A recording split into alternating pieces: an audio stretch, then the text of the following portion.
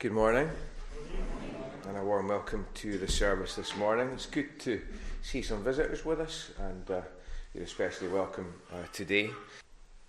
Our Heavenly Father, we thank you for this day. We thank you for giving us the desire and the health and the strength, the opportunity, the freedom to gather in this place and to wait upon the Lord, to bring our worship, to sing praises to you. And we thank you that the way for us is open, not just in the temporal sense, in the civil sense, but we thank you that the way for us to worship is open in the spiritual sense, because Jesus is the way and he has opened up the way. We sang the words in the psalm as we finished there of those that transgressors be, those sinners that need to be turned back to God. And we don't sing these words looking at other people. We sing these words looking at ourselves, at our own hearts. And we confess, as we are helped to through this psalm, the reality and the presence of sin in our lives and in our hearts. We confess, Lord, that we are sinners in our nature. We are sinners in the things that we do. We confess, Lord, that the things that we want to do, we so often leave undone. We don't have the power to do it in our own strength.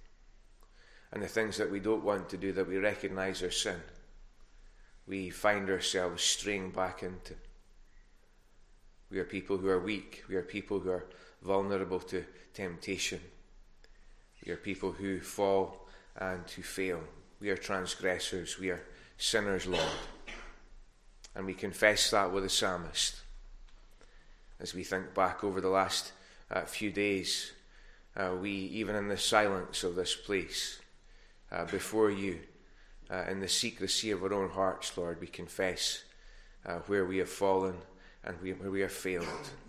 We name these sins before you, and we pray that these sins would be washed away in and through the blood of Jesus. We thank you that we often sing of that fountain of blood. There is a fountain filled with blood drawn from Emmanuel's veins, and sinners plunged beneath that flood lose all their guilty stains. So we pray that you would cleanse us, Lord, as we come before you. Wash us in the blood of Jesus. And we thank you, Father, once more for sending your Son, Jesus, into this world to seek and to save sinners like us. We thank you that Jesus lived to meet that perfect standard of holiness and perfection that is required for a holy God. We thank you that he did it for us. And we thank you that he went to the cross. He bore our shame. He who knew no sin became sin for us, so that we can become righteous in and through faith in him. So once more, Lord, we thank you for the cross. And once more, we thank you for the resurrection of Jesus on the first day of the week. On this day, he rose from the grave, showing that the work of salvation was done, and showing that all the promises that he made of eternal life, of resurrection life, were true for all who believe. So grant to us faith, we pray. You know our hearts. You know each person who is sitting here this morning. You know and you see those who are at home and who are watching, who are listening at a distance. And we ask that you would give to us faith, that you would take away skepticalism, that you would take away cynicism, that you would sweep away doubts, and that you would give to us that faith which is a gift from God. Faith that we may take hold of the truth of Scripture, that we may come to Jesus and find the rest and the salvation that he alone can give. We pray, Lord, for those who are in particular need this week. We are always conscious of ourselves and others and the needs that we have.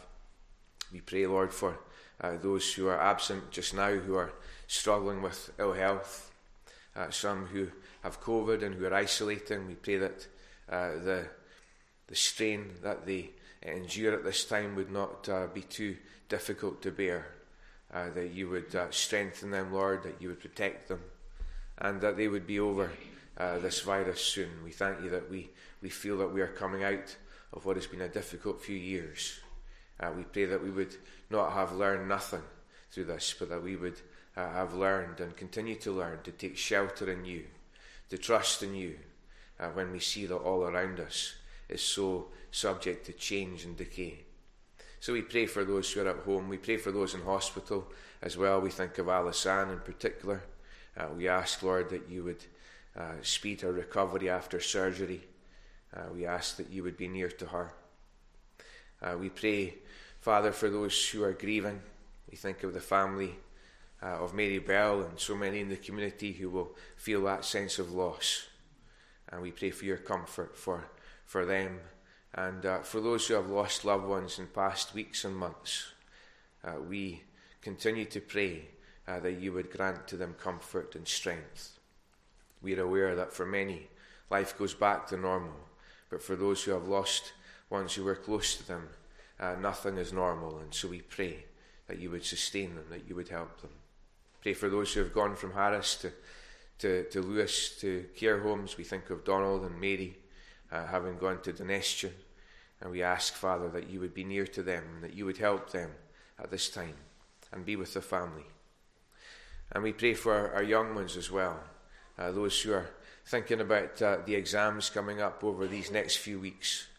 Give to them your peace and help them as they study to know the strength of God, and help them. Help us, Lord, in every situation, not to worry, not to be anxious, but to take our anxiety and to cast it upon you. We pray for those who are elderly as well, as we pray for the young, those who are housebound, those who feel lonely. We thank you that you are with them always, and we pray that they would know your presence where they are just now. So hear our prayers and continue with us, we ask. We commit this day to you, and we pray for tonight and for Derek Maxwell as he comes to speak to us about Ukraine and about Russia and about all that's going on at this time. We ask that you would help him, that you would give him the words to say, and that you would help us to pray for that situation as we learn more about what's going on in that place. So hear our prayers and take away our sin. Help us to fix our eyes on Jesus, for we pray these things in Jesus' name and for his sake. Amen. So let's pray now and ask God for help. Lord God, we thank you that you love us, and we thank you that you have promised that when we come to you in prayer, you hear our prayers and you help us. We thank you that you've told us the truth about this world as well, and the fact that there is a devil who wants to do us damage. We thank you that you tell us that because you love us. And we thank you, Lord Jesus, that you came to this world to beat the devil. We thank you that on the cross, on that place that the devil thought he had won, you actually won. You defeated him, and you defeated death, and you broke the power of sin. And we thank you that when we simply ask you from our hearts, please forgive me, please wash away my sin, and please protect me from the devil's crafty schemes, you promise that you will do that.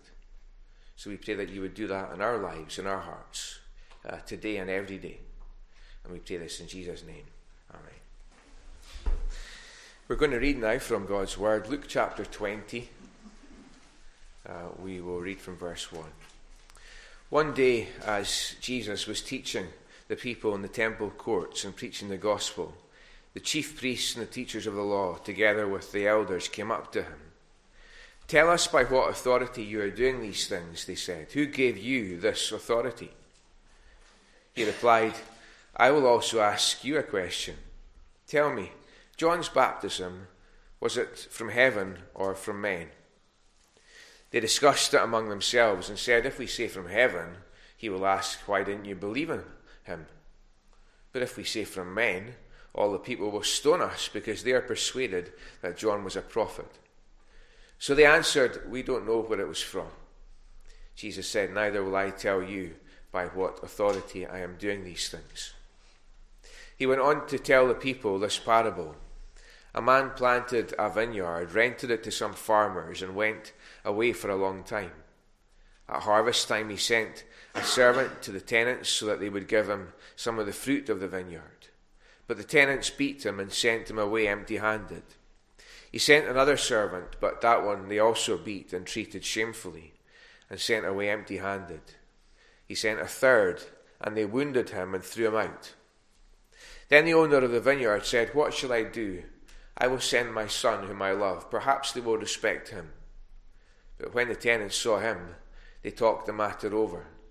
"This is the heir," they said. "Let's kill him, and the inheritance will be ours." So they threw him out of the vineyard and killed him. What then will the owner of the vineyard do to them?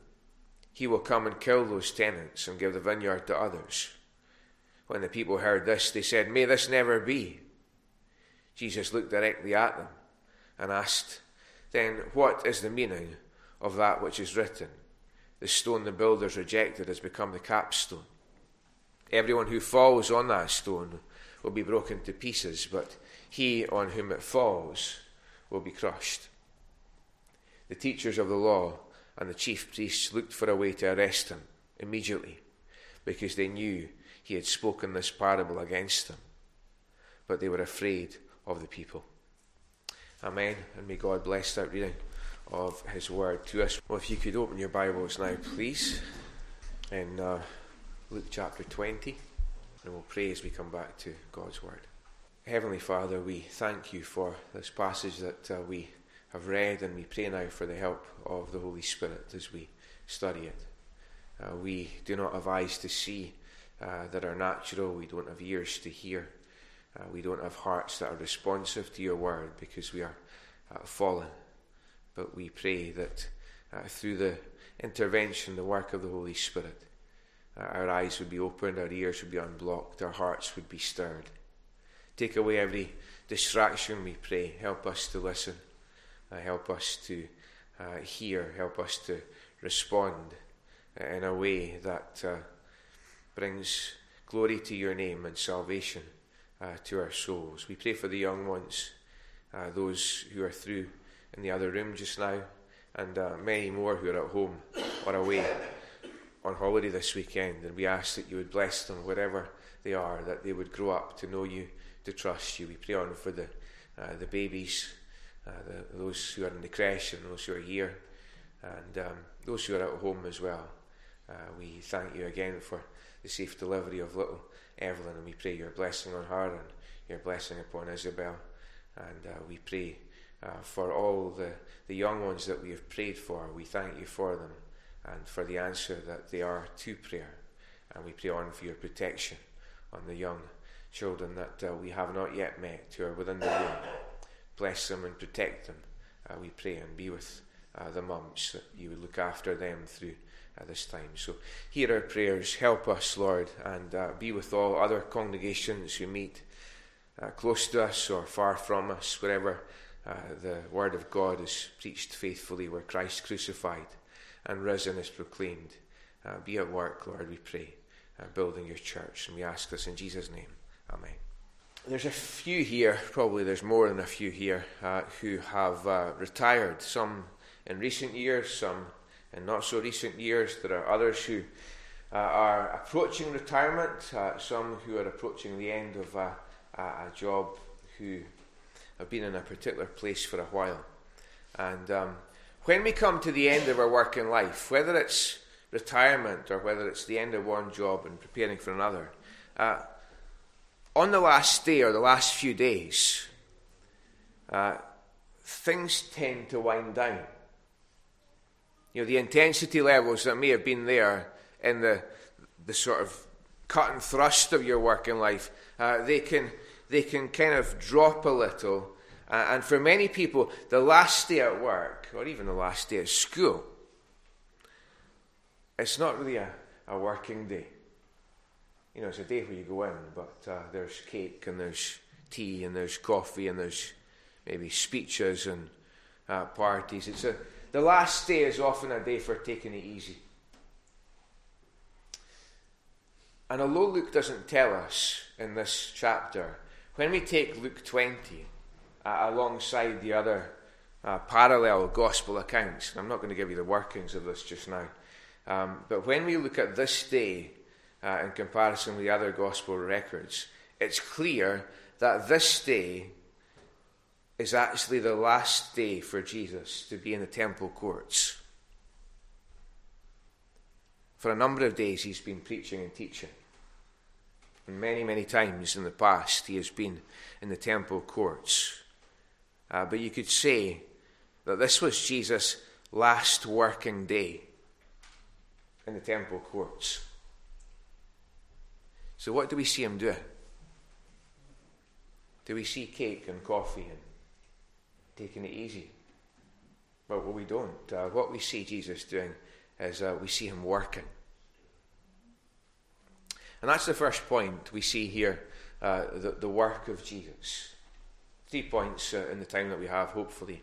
There's the work of Jesus, and then there's questions for Jesus that are fired at him. And then if we have time, we'll look at the answer of Jesus. So first of all, the work of Jesus. Look at verse 1. One day, as Jesus was teaching the people in the temple courts and preaching the gospel, this is Jesus' last day, this one particular day. And we see Jesus, he is teaching the people in the temple courts, and he is preaching the gospel. Now, if we rewind from Jesus' last day in the temple courts to Jesus at age 12, in Luke chapter 2, we're given a picture of what Jesus was doing. We know the birth of Jesus, we have an account of that. We don't have very much beyond that, but then there's this episode when Jesus is age 12, and it's recorded for us in Luke chapter 2. Jesus has visited Jerusalem with his parents for the festival of the Passover, but there's a problem, and the parents of Jesus, or Mary and Joseph, they recognize all of a sudden that Jesus is missing. So there's panic, we can imagine. And we're told in Luke chapter 2 what happened next. So I'll just read this. You don't need to go there just now. But it says at verse 43 of Luke chapter 2, when they had finished the days as they returned, the boy Jesus lingered behind in Jerusalem. And Joseph and his mother Mary, Joseph and his mother did not know it. But supposing him to have been in the company, they went a day's journey and sought him among their relatives and acquaintances. So we have this big crowd who are making their way back home. They assume Jesus is in the crowd, but he's not in the crowd. So when they did not find him, verse 45, they returned to Jerusalem seeking him. Now, so it was after 3 days they found him in the temple, sitting in the midst of the teachers, both listening to them and asking them questions. And all who heard him were astonished at his understanding and answers. So when they saw him, they were amazed. And his mother said to him, "Son, why have you done this to us? Look, your father and I have sought you anxiously." And Jesus said to them, "Why did you seek me? Did you not know that I must be about my Father's business?" So before Jesus' public ministry even began, we find him in Jerusalem in his Father's house in the temple courts. And he's about his Father's business. He's working. And now as we fast forward some 21 years later, in the final days of Jesus' life, things have gone full circle. And Jesus is once more in Jerusalem, in his Father's house, about his Father's business. And he's working. He's teaching the people the Bible. He's preaching the gospel.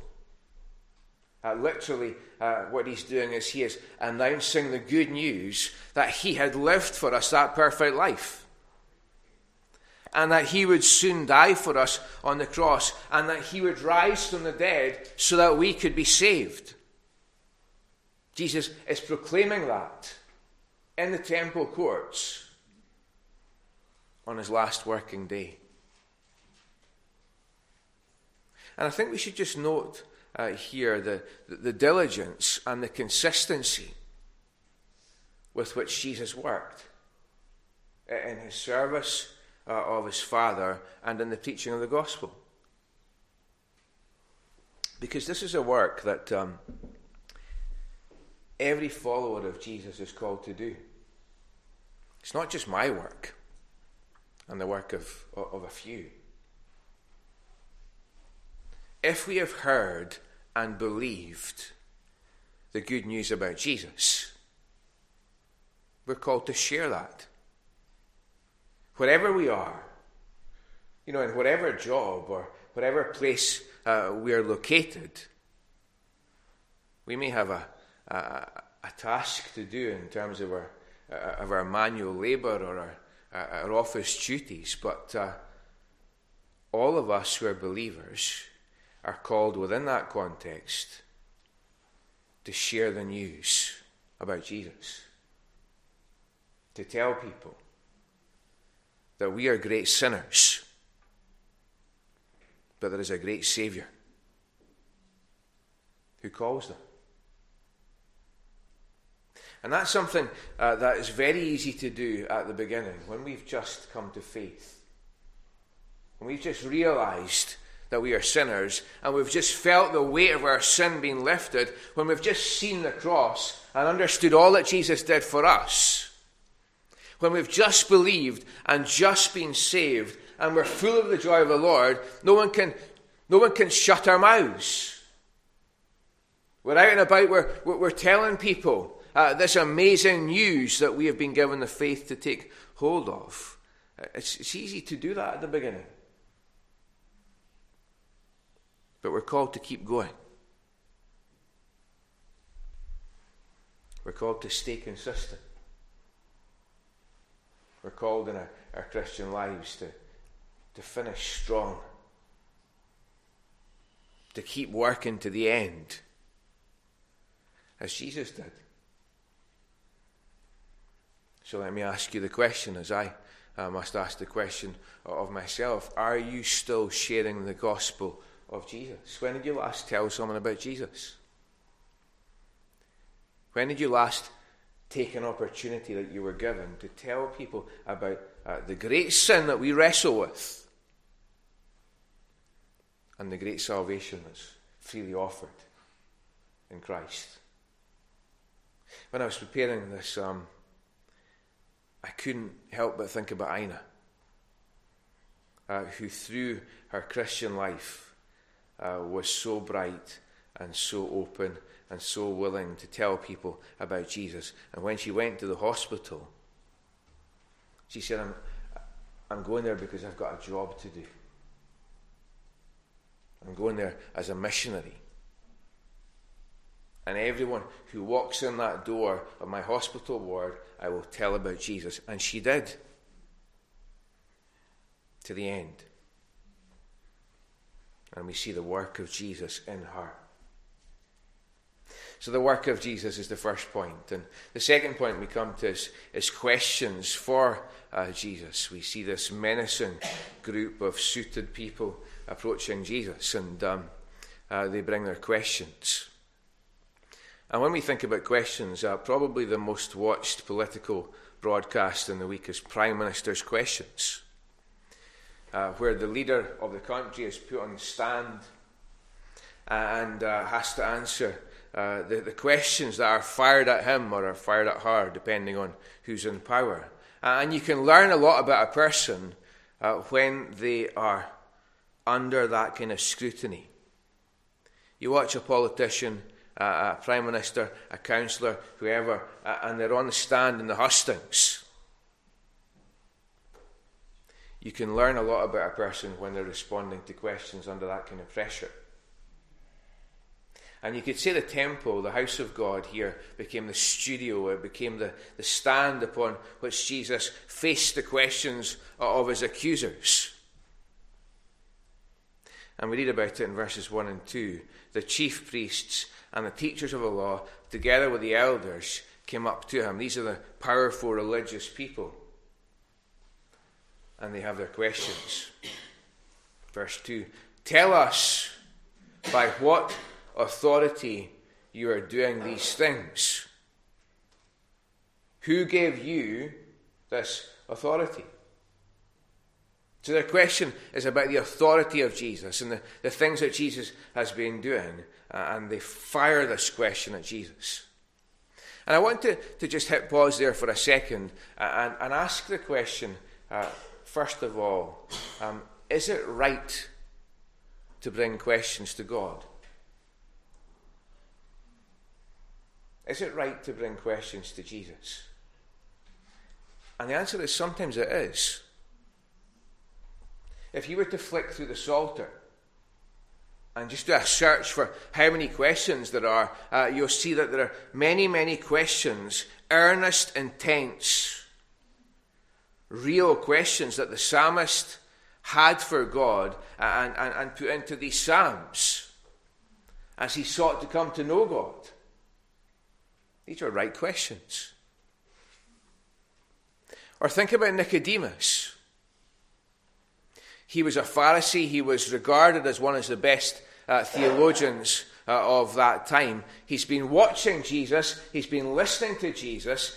He has an interest. He's been drawn towards Jesus, but he has questions. And in John 3, we've got a record of how he brought these questions to Jesus. Or think about the disciples. They weren't always the sharpest tools in the box. They didn't always get it first time when Jesus told them something. They were a bit like me in a maths class. You have to be told over and over and over again. The disciples, they had questions, and they took their questions to Jesus, which has proved to be a real blessing to us. Think about Thomas. If Thomas hadn't asked Jesus the question in John 14, Lord, we don't know where you're going, so how can we know the way? If he hadn't asked that question, we wouldn't have John 14 verse 6 where Jesus says, I am the way and the truth and the life. No one comes to the Father except through me. So the point is that there are some questions that we can take to Jesus. There are some questions that we must take to Jesus. When we're struggling to understand, when we're wrestling with doubts, when we're looking for more faith, when we are struggling, it's right to take our questions to Jesus. Not to bottle them up, not to file them away, but we take them in prayer to Jesus. But the chief priests and the teachers of the law, they didn't have these kind of questions. We're told at the end of Luke 19 that they actually have no intention of believing in Jesus. They're not asking questions in order to believe. They have no intention of believing in Jesus. They are building a case against Jesus. We're told at the end of Luke 19, verse 47 and 48, the chief priests, the teachers of the law, and the leaders of the people were trying to kill him. Yet they could not find any way to do it because all the people were hanging on Jesus' words. So the religious leaders, at one time when they preached, everybody came. Now when they preach, everybody leaves. And when Jesus preaches, everybody comes. And so the religious leaders are tearing their hair out. No one's listening to them anymore. Everyone's hanging on the words of Jesus. So in verse 1 it says, they came up to Jesus. There's a kind of menace in that. They swagger up to Jesus. There's no reverence in their approach. And they attack Jesus with their questions. Verse 2. Tell us, by what authority are you doing these things? They said. Who gave you this authority? And we get the impression, even in these two verses, they're not looking for faith to believe. They're looking for reasons not to believe. They're not trying to understand who Jesus is. They're trying to dispute the identity of Jesus. They're trying to undermine the authority of Jesus. So Jesus replies, verse 3, I will also ask you a question. Tell me. John's baptism was just another word for ministry. John's baptism, John's ministry, was it from heaven or from men? And so they go away in a huddle. And it says in verse 5, they discussed it among themselves and said, if we say from heaven, he will ask, why didn't you believe him? And they're in trouble. But if we say from men, all the people will stone us because they're persuaded that John was a prophet. So they're in a catch-22 here. They've come with their smart question. Jesus has responded, and now they don't know where to go with it. So they answered very reluctantly, we imagine, we don't know where it was from. They're kind of humiliated, and the crowds are probably smirking, because these smart aleck theologians have at last been silenced. At last they've had to admit they don't know. We don't know where it was from. Jesus said, neither will I tell you by what authority I am doing these things. You know, we've seen so many political leaders crumble under questioning. We've seen so many people on the witness stand crumble under questioning. But Jesus has no difficulty. Jesus has no struggle with their smart questions. They come with a trick question to Jesus. They're trying to incriminate Jesus, but Jesus, in his response and the question that he poses, just demonstrates that their wisdom is no match. It's not even near the wisdom of Jesus. And they can't stand against Jesus. And so they have to back down and go back to their corner. So what effect does that have? Are they humbled? Do they stop doubting and believe? Do they submit to Jesus and acknowledge what obviously they can see, that the fact that Jesus' ministry, like John's ministry, was from heaven and not from men? Are they going to admit that? Are they going to close the case against Jesus, quit their questions, stop rebelling and believe? That's what we hope they're going to do.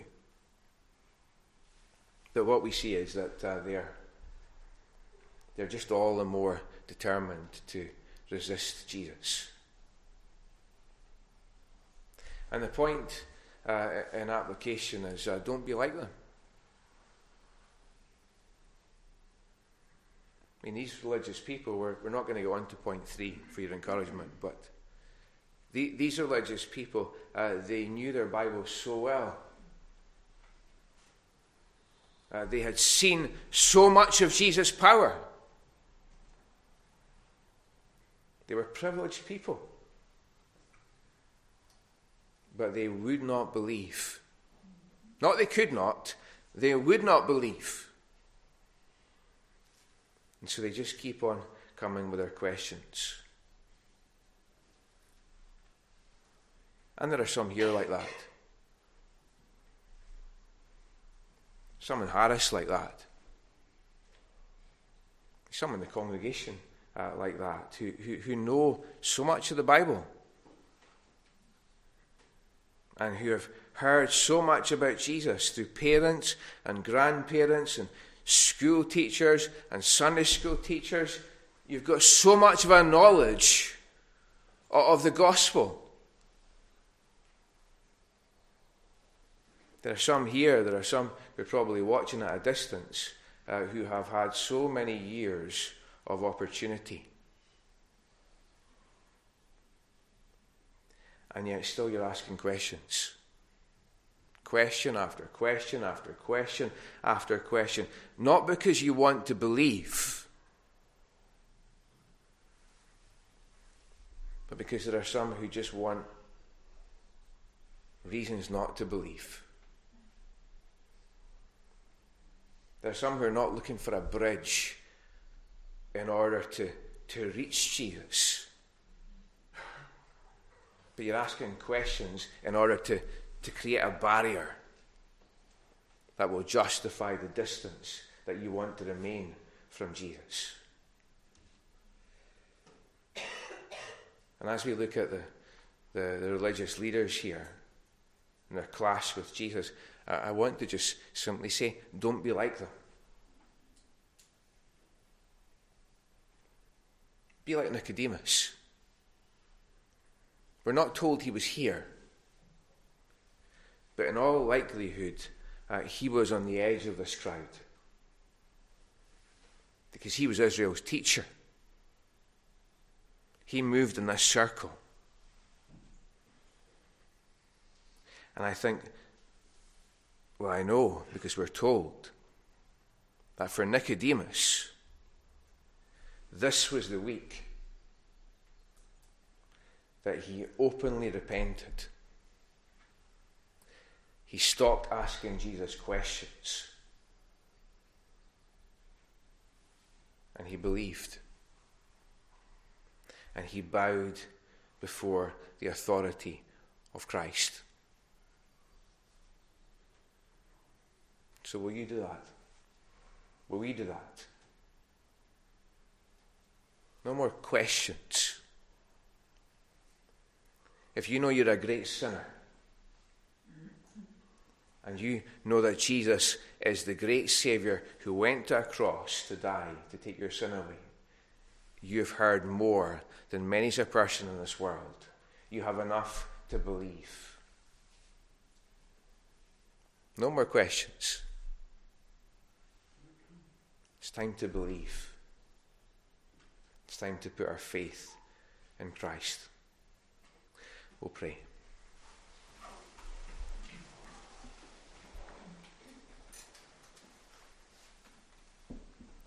Heavenly Father, we thank you for your word, and we thank you for these records which are kept, these eyewitness accounts that are given to us of encounters with Jesus. We thank you that Jesus preached the gospel message in the temple courts, and then went from the temple courts to the cross to do the work of salvation, to die on a cross, to make it possible for us to be saved eternally. We see the religious leaders in their swaggering approach of Jesus. We see the cynicism. We see the determination not to believe. And we pray that there would be none here or none listening who are in that place. And if there are some in that place, we pray that this would be the day that they repent, as Nicodemus did, and believe and find the assurance of salvation. To hear our prayers. Help us to believe. Give to us the gift of salvation, we pray. In Jesus' name, amen. Let's close now with the benediction. And now may the grace of our Lord Jesus Christ and the love of God the Father and the comfort of God the Holy Spirit be with us all and with those whom we love. And we pray this in Jesus' name. Amen.